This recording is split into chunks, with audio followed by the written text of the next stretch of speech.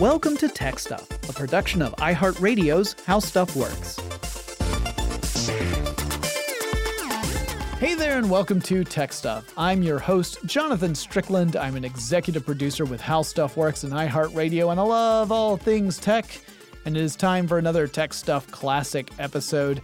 This episode originally published on May 28th, 2012, and my former co-host and editor, Chris Paulette, and I sat down to talk about Operation Ghost Click and domain name servers and this issue that was going on at the time. And I think it's pretty fascinating. It also gives you an idea of how DNS works. So I hope you enjoy this classic episode. To get there, you follow Highway 58 going northeast out of the city, and it is a good highway and new. All right. We're talking about numbers today. Yes, we are. We're talking about getting to where you're going and getting diverted along the way.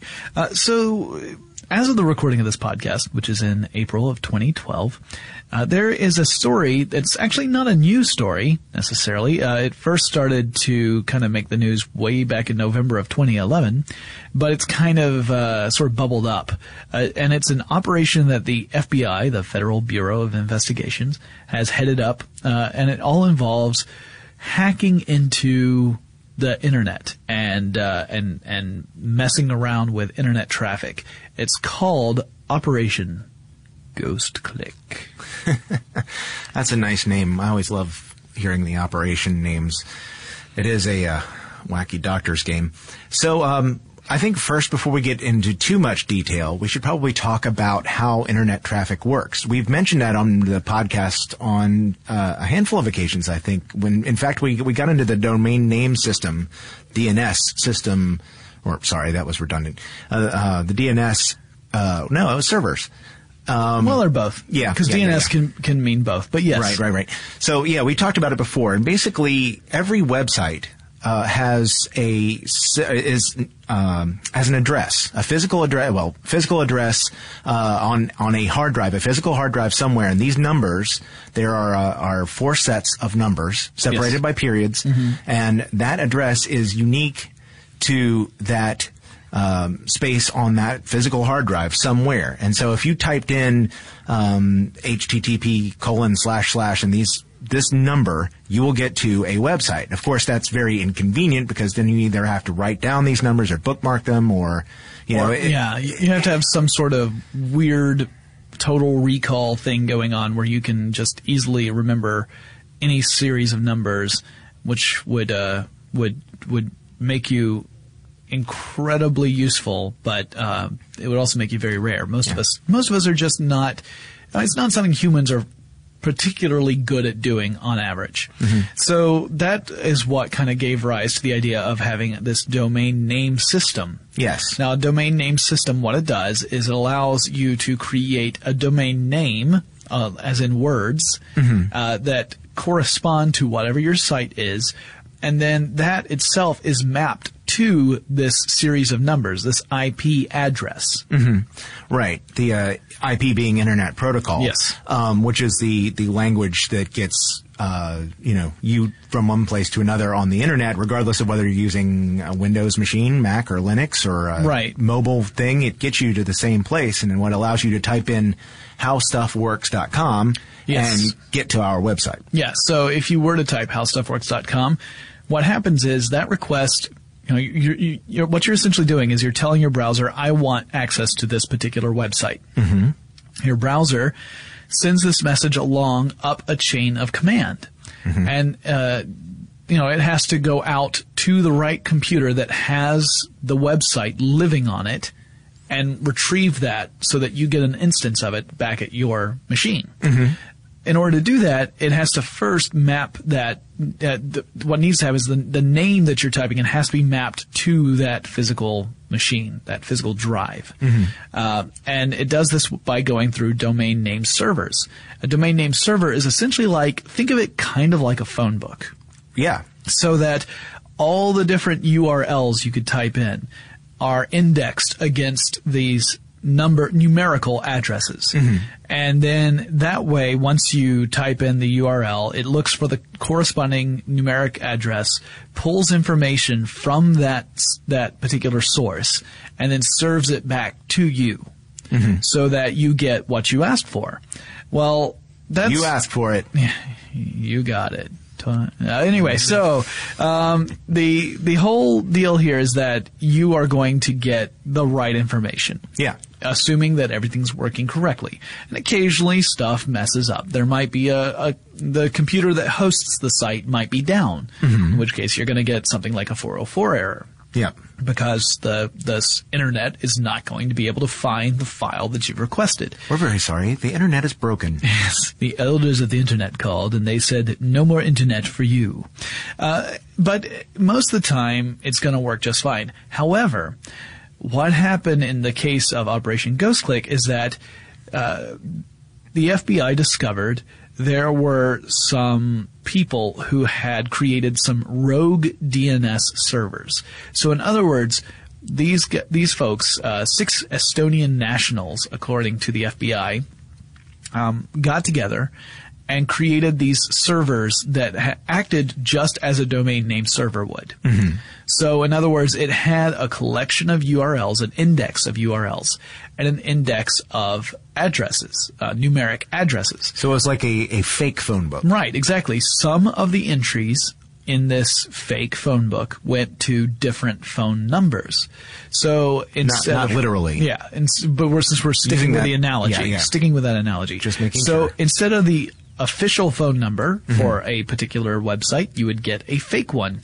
And it would, in other words, you would go to a fake numeric address for a real site. So you might type in the address perfect in your URL bar, right? So let's take a random example. Let's just say Yahoo. Okay. So you do www.yahoo.com, you hit enter. Now normally in a regular DNS server, it would look up that URL, look to see what the numeric address is for that URL, send that information out, retrieve the website, and serve it up to you. A rogue DNS server would look up that URL, look at the numeric address that was created for that URL, but it isn't actually the address for Yahoo. It's an address for something else. Dun, dun, dun. And it serves that up to you. Now, why would anyone do this? There are a couple different reasons. Now, in the case of the Estonians, they were doing something I think that was kind of deviously clever. Yeah. They were doing this in order to reroute traffic to rake in advertising money. Yes. So in other words, what they wanted to do was, the way advertising on the internet works in general is that you get paid for a certain number of views of that ad. It's called impressions. The number of impressions an ad gets, that translates to money. And if you get lots and lots and lots of impressions, you get lots of money. And in general, a single impression is worth a fraction of a cent. Yeah, but if you can say, hey, I can promise you that 5 million people are going to see your ad, then you can command a good price for your services. Right. So very popular websites can tend to charge more than sites that don't get a lot of traffic. And it makes sense, right? Yeah. Let's say that you have a billboard next to a busy highway. The price for that billboard to put an ad on that billboard is probably going to be higher than a billboard that's next to a rural road that doesn't get a lot of traffic. Right. So anyway, the same sort of logic applies on the web.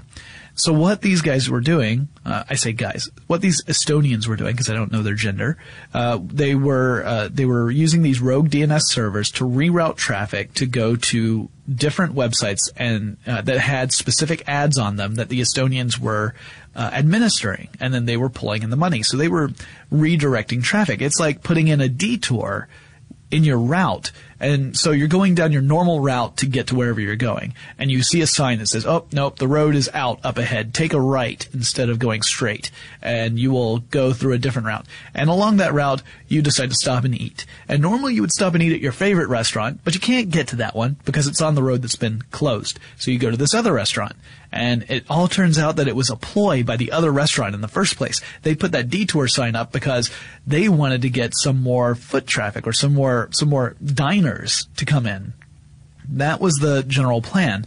Now, the question is, how do you get that rogue DNS server to get in the line of traffic so that people will visit it in the first place. Yeah, because if you're typing in an address that you already know, say discovery.com, you should theoretically be routed to the right place as long as your computer is configured correctly and your internet's working the way it's supposed to. I mean, what are they going to do? Are they going to go in and kick out the legitimate DNS machine and replace it? No. It was very clever. They created a kind of malware. And the malware is essentially called DNS Changer.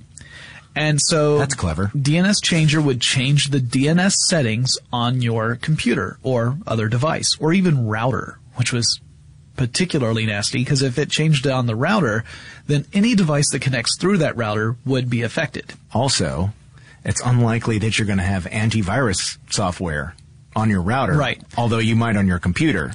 Now, the way that they did this with the router was the easiest way. And it's the easiest way for someone to prevent it from happening to them. The way that worked on the router was that they just ended up using a list of generic usernames and passwords that are that tend to be administered over various routers. So you pick a router, like whatever router you happen to use. That router tends to have a standard username and standard password that you are supposed to change once you install it into your home network. Right. But a lot of people never get around to doing that. They install the router and then they don't bother changing the username and password, which means that anyone who knows what the standard username and password is for that brand of router could get access to that network. Yep. That's what they were doing in this case. But in order to change the computers themselves, not the router, what they had to do was convince people to download some malware and execute that. Now, social engineering. Yeah, lots of different ways of doing that. There's the very standard way where they include they put on a website that you might encounter a little pop-up that says, hey, your antivirus software is out of date. Install this and we will scan your computer for viruses. And for free. Yeah, for free. And in fact, it really is a virus itself that installs to your computer. You think you are trying to head off some sort of malware, and in fact, you're actually installing malware to your computer at the time. Or it could be through email attachments, all the standard ways that malware propagates across the web. Yeah. Any of that would work to get this particular kind of malware onto your machine. Once you installed it, whether it was through a Trojan program or whatever, it would go and reset the DNS settings on your computer. And it would direct your computer to go to these rogue DNS servers as opposed to your internet service provider's DNS servers. Because each ISP has its own, right, that passes the information up along the chain of command. So you would bypass your ISP's servers, you would go to these rogue servers, and then you would be directed to whatever website they wanted to direct you to for any particular URL. For some URLs, you might just get the regular website. You're sent along and nothing bad happens. For other URLs, you might be directed to a site that looks very similar to the one you wanted, but something isn't quite right, and it tends that, again, they were just doing it for the advertising money.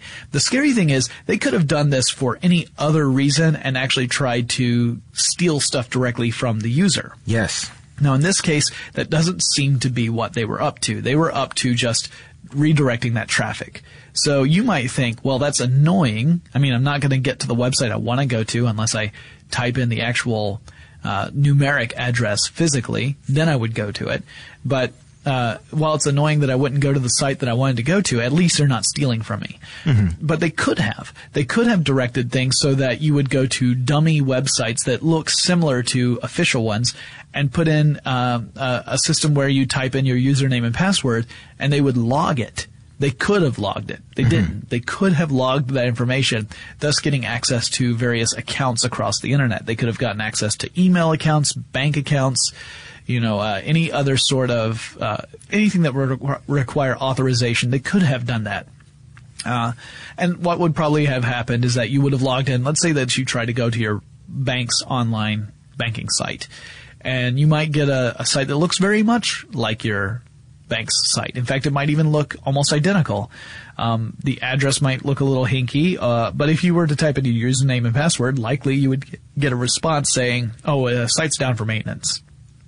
But what's really happened is that information has been logged by hackers. So that could have happened. Or they could have directed you to a site where you would have been encouraged to download even more malware, perhaps a backdoor access program so that your computer would become part of a botnet, or any other kind of hacking tool. It's really the options are pretty much unlimited. Now in this case, again, it was just to redirect traffic. However, there were some other problems that would happen if you were affected by this virus. You might not have anyone stealing from your bank account or anything, but one of the things the virus does, which is pretty much standard operating procedure for viruses, is it turned off the features on your operating system and your antivirus from updating, so that you wouldn't be able to get the latest security patches that would prevent this program from working. Yeah. So first step pretty much of any malware is let's disable the stuff that can turn this off. Right. So anything that would automatically turn the malware off was disabled. So that's a problem, because it means that even if you aren't being actively preyed upon by these particular hackers, future attacks could hit you much more easily because you are no longer protected. Yeah. Which is pretty bad. Yep. That's what we call a bad thing in internet security. Yep. And there were about, 4 million people around the world in about 100 countries that were affected by this. Yeah, around 500,000 in the United States. And it wasn't just citizen users. It was also businesses, government computers. I think there were even like a couple of computers over at NASA that were affected by this. I saw that NASA was affected. And the good news that we have is that the FBI arrested these 6 Estonian nationals that were identified as being part of this, running this ring. Yeah, they were going to try to have them extradited to the United States. Yeah, and they've also taken over the rogue DNS servers they have identified as being part of this. And those rogue DNS servers are now acting like legitimate DNS servers, which is great. That means that as a user, when you try to visit a website, you should get what you're supposed to get. However, there's a problem, because your computer if you're affected, your computer still is directing you to the wrong set of servers. You're still getting the right result, but you're not going to the regular chain of command that you should go to. And the FBI is not going to be running these servers forever. And in fact, in July of 2012, they're going to turn them off. And once those turn off, if your computer is being directed to those DNS servers, you may not have any more web access. At least not through typing in a normal URL, because your computer is going to try and go through a pathway that doesn't exist anymore. Chris and I have more to say about Operation Ghost Click, but before we get there, let's take a quick break to thank our sponsor.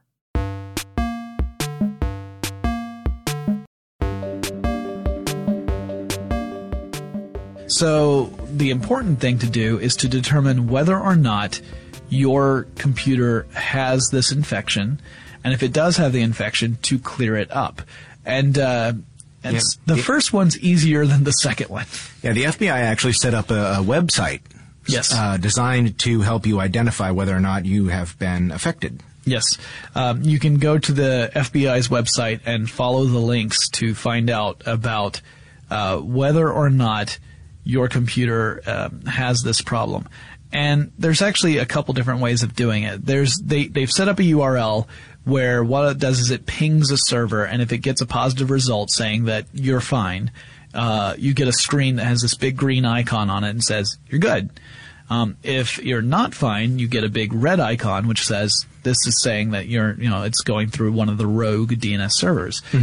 They've also identified a range of the IP addresses that you can check your DNS settings on your computer yourself. If you're using a Windows machine, you go to a run command and you type in ipconfig/all, and then that'll pull up your DNS settings, and you can see what the numeric address is for the server that you go to. And if it falls within the range that's been identified by the FBI, you know that your DNS settings are wrong. Clearing this up and getting rid of the malware is a little tricky. The easiest way I can think of to do it, if I were doing it myself, is going to a computer that I know has not been affected and downloading the latest antivirus software I can find, and putting most of them have an option where you can put a version of that onto a thumb drive. Yeah. Do that, then take the thumb drive over to the infected machine and boot it into safe mode and load up the antivirus software from the thumb drive, and that should be able, depending upon the antivirus software, it should be able to scan it and remove it. Mm-hmm. The FBI also points to several web assets that can help you if your computer does appear to be one of the ones infected, and those may work very well for you. I tend to go with the antivirus approach whenever I can. It just, I don't know. It's just, I just have a preference for that as opposed to going like a web-based route. Yeah. But it is fairly easy to get rid of the problem in this case. It's not like some of the others where you have to reformat your hard drive to get it back. Yeah, I mean, which is nice. There's some, depending on how tech savvy you are, it's pretty easy. If you're not terribly tech savvy, it may be worth it to take it to a computer professional to have them scan it and remove it and take care of it for you, because the more you mess with your computer settings, the more you may inadvertently cause some problems that can turn your machine into a nightmare. And sometimes, depending on the malware, like if you've had this on your computer for a while, that might not be the only malware that's affecting you. That's possible. You might have other problems, in which case, a simple scan and remove may not be enough. In a worst case scenario, you might have to do something like wipe your computer and reinstall the operating system. Oh, yeah. In which case, the first thing you want to do is back up as much of your data as you possibly can. Then you do the wipe. But that's like a worst case scenario type of thing. Yeah. And hopefully none of our listeners are in that. Well, first of all, hopefully none of our listeners have been affected by this malware. But if they have, hopefully it's not so severe and they don't have other forms of malware that they can't, take care of it themselves. Yeah. And of course, it's always a good idea to back up your hard drive on a regular basis anyway, just to make sure that... Always back up your hard drive. To make sure that you have a version of your operating system installed on there that you can go back to that you know is not infected, at least hopefully. Yeah. So, but that's pretty impressive. I mean, the FBI has really been promoting the fact that they had this success in taking down, or apparent success, I should say, in taking down this ring. This ring, because this is pretty significant. They took away traffic from legitimate websites, in addition to making money for themselves with the alternate fake websites. Yeah. And it does expose the fact that most people are still having to think about what they do, because they may very well be letting somebody in. It could have been a lot worse than it was. Yeah, exploiting the DNS system, which again I know, redundant ATM machine, exploiting that PIN number was pretty ingenious. You essentially, it just shows that understanding how the internet works and building this parallel system that exploits the way internet works was very clever. Now, of course, it still depended upon user behavior to work, because if no one had downloaded the malware, if no one had installed the malware, it wouldn't have, nothing would have happened. You would have had these rogue DNS servers that would be online and would be ready to redirect traffic to wherever they wanted it to go. Mm-hmm. But if no one downloaded the malware, the traffic would never have been redirected. So really the other lesson to take away from this is just practice good internet security rules of thumb. Things like don't open strange attachments from in random emails. Make sure you ask people if they've sent you an attachment. Ask them, like, did you really send this to me? Because sometimes people, their email address gets compromised and they randomly start sending out files to people, often in uncharacteristically worded ways. Like you might read a message and think either my friend is taken a terrible fall and decided to email me immediately afterward, or is under the influence of some powerful alcohol, or it just doesn't make any sense. Like you read it and you're like, this doesn't sound like Chris. Yeah. Chris never emails me in all caps with lots of letters missing. Send this to everyone you know. Right. Bill Gates will give you 25 cents for every email that you forward. No. Anyway, don't open those email attachments. Yeah. And you know what I recently realized? Every once in a while I'll find a story that I want to send to somebody, and I've realized as I was sending it, I'd say, "Hey, I just saw this. You should check it out." You know what? That sounds just like something a spammer would write. Right. So I try to make it a little more personalized. A little bit more personal, so that for one thing, the spam filter will, on a lot of these services, will pull it right out of there if it's something that minimal. So if it fits that pattern of hey, I saw this, check it out, then it can fall into the spam filter pretty easily. So, also, and it doesn't just go with attachments. No. Or links. There are links. Plenty of links are problems. But think about, I've seen this so many times on Facebook. Clickjacking on Facebook. We're in the home stretch for Operation Ghost Click. But before we click on any more ghosts, we're going to take a quick break to thank our sponsor.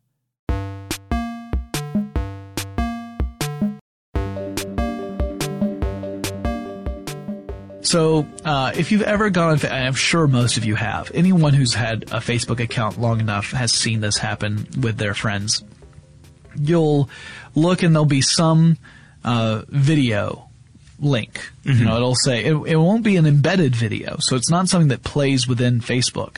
But you'll see like a link to some incredible video, and it usually has to do with either violence or sex. Those tend to be the two big ones. Imagine. Yeah. You go for those base instincts that we humans have, and you get a lot of results, which is kind of a sad commentary. But that's a different podcast. Yeah. Anyway, there's you'll see this link, and I saw one recently, and immediately I was like, the red flag went up as soon as I saw it. First of all, mm-hmm. I was like, this doesn't seem like the kind of thing this person would have shared. Right. Like they might have clicked on a link, but it doesn't seem like something they would have themselves shared. And it was supposedly a video about Justin Bieber being stabbed at a concert. And as soon as I saw it, I thought, this has clickjacking written all over it. And immediately I went to one of my favorite references for this sort of thing, Snopes.com. Mm-hmm. So Snopes is all about urban legends, but they also look at things like internet hoaxes mm-hmm. and clickjacking. And I did a quick search, and sure enough, this is something that's been around for a while, and it's just like a lot of other clickjacking. It has these cycles that it goes through mm-hmm. where you'll have an initial pop-up of this, and then it dies down, and then it'll pop up again, and it'll do that 3 or 4 times. Yeah, current events are often, and I mean, it's you'll find some of these that have lasted for years that basically they don't necessarily have to be about Justin Bieber, for example. Right. That may be the clickjack du jour. Yeah, exactly. Right. Or 5 years ago, it could have been about, for example, Britney Spears. Yeah, that would be a very popular one. Or Jennifer Aniston, or somebody that's in the news right that moment. Yeah, and it tends to be like, or it'll be like, or a news this news anchor had an embarrassing moment on the news. Click to find out. Yeah. That sort of stuff. And what happens is if you do click that, you'll get a message that essentially says usually something like, you need to install this extension, or you need to install this mm-hmm. video player in order to watch this video. And if you allow it, then it gets access to things like your Facebook feed. Yeah. And as well as possibly other stuff. They may involve other, kinds of malware. But in general, you see this get propagated across Facebook, where someone who has fallen for the trick agrees to it, and then it continues to go across Facebook because it starts to use that person's feed. So whenever I see one of these, here's what I do, guys. I immediately, I see something that raises a red flag like that. First, what I do is I do a search on Google for whatever the video supposedly shows, because mm-hmm. 9 times out of 10, it's just completely made up. And you can usually find an article written on it, or it'll be on Snopes or something like that, where it'll say, this new Facebook scam is going around, so watch out for it. Once I have confirmed that it's a scam, I go back to Facebook and I comment on the entry and I say, hey, it looks like this is a clickjacking attempt. You may want to go and change your Facebook password and delete this post. Yeah. Because by deleting the post, you're going to help remove that step for other people to fall victim to that same problem. So I do that fairly regularly because I've got a lot of friends on Facebook, and this sort of thing can happen to anyone. Yeah. It's and it's not necessarily something that's sort of either appealing to violence or sex. Sometimes it's something that's just interesting, and it has nothing to do with any of those more base subject matter things. And also, I mean, in general, when there's a link in Facebook, if it's a link in Facebook, I tend to go to Google anyway and try and get to that link without going through Facebook, because you never know when it's a clickjacking attempt. If it's an embedded video within Facebook, like a YouTube video that's been embedded in Facebook, something like that, I'm all right with that. I'll watch it that way. But for links, I tend to go outside of Facebook to do it just to be on the safe side, which I'm sure Facebook hates. Oh, probably. That's not what Facebook wants to hear. But until they want to track you. Right. Until there's better security around that so that I'm not throwing caution to the wind and infecting my computer, I can't justify it. Mm-hmm. So that's just my own personal approach, guys. I'm sure all of you probably have your own sort of way of dealing with this and avoiding problems, but it's always something that's good to keep in mind. Anyway, so if you guys suspect that you might have this DNS changer malware on your computer, go to the FBI's website.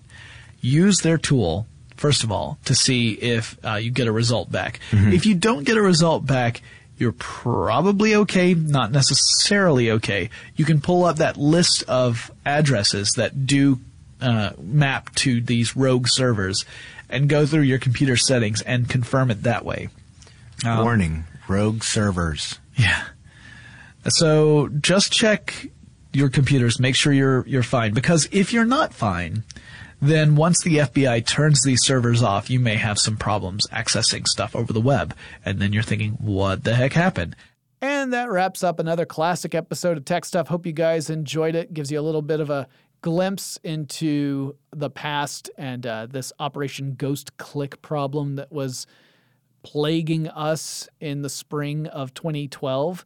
If you guys have any questions or maybe suggestions for future episodes, you can send me an email. The address is techstuff@howstuffworks.com, or pop on over to our website. That's techstuffpodcast.com. That's where you're going to find links to all our classic episodes, including all of our new episodes. You'll also find links to our social media presence and a link to our online merchandise store. And every purchase you make there goes to help the show, and we greatly appreciate it.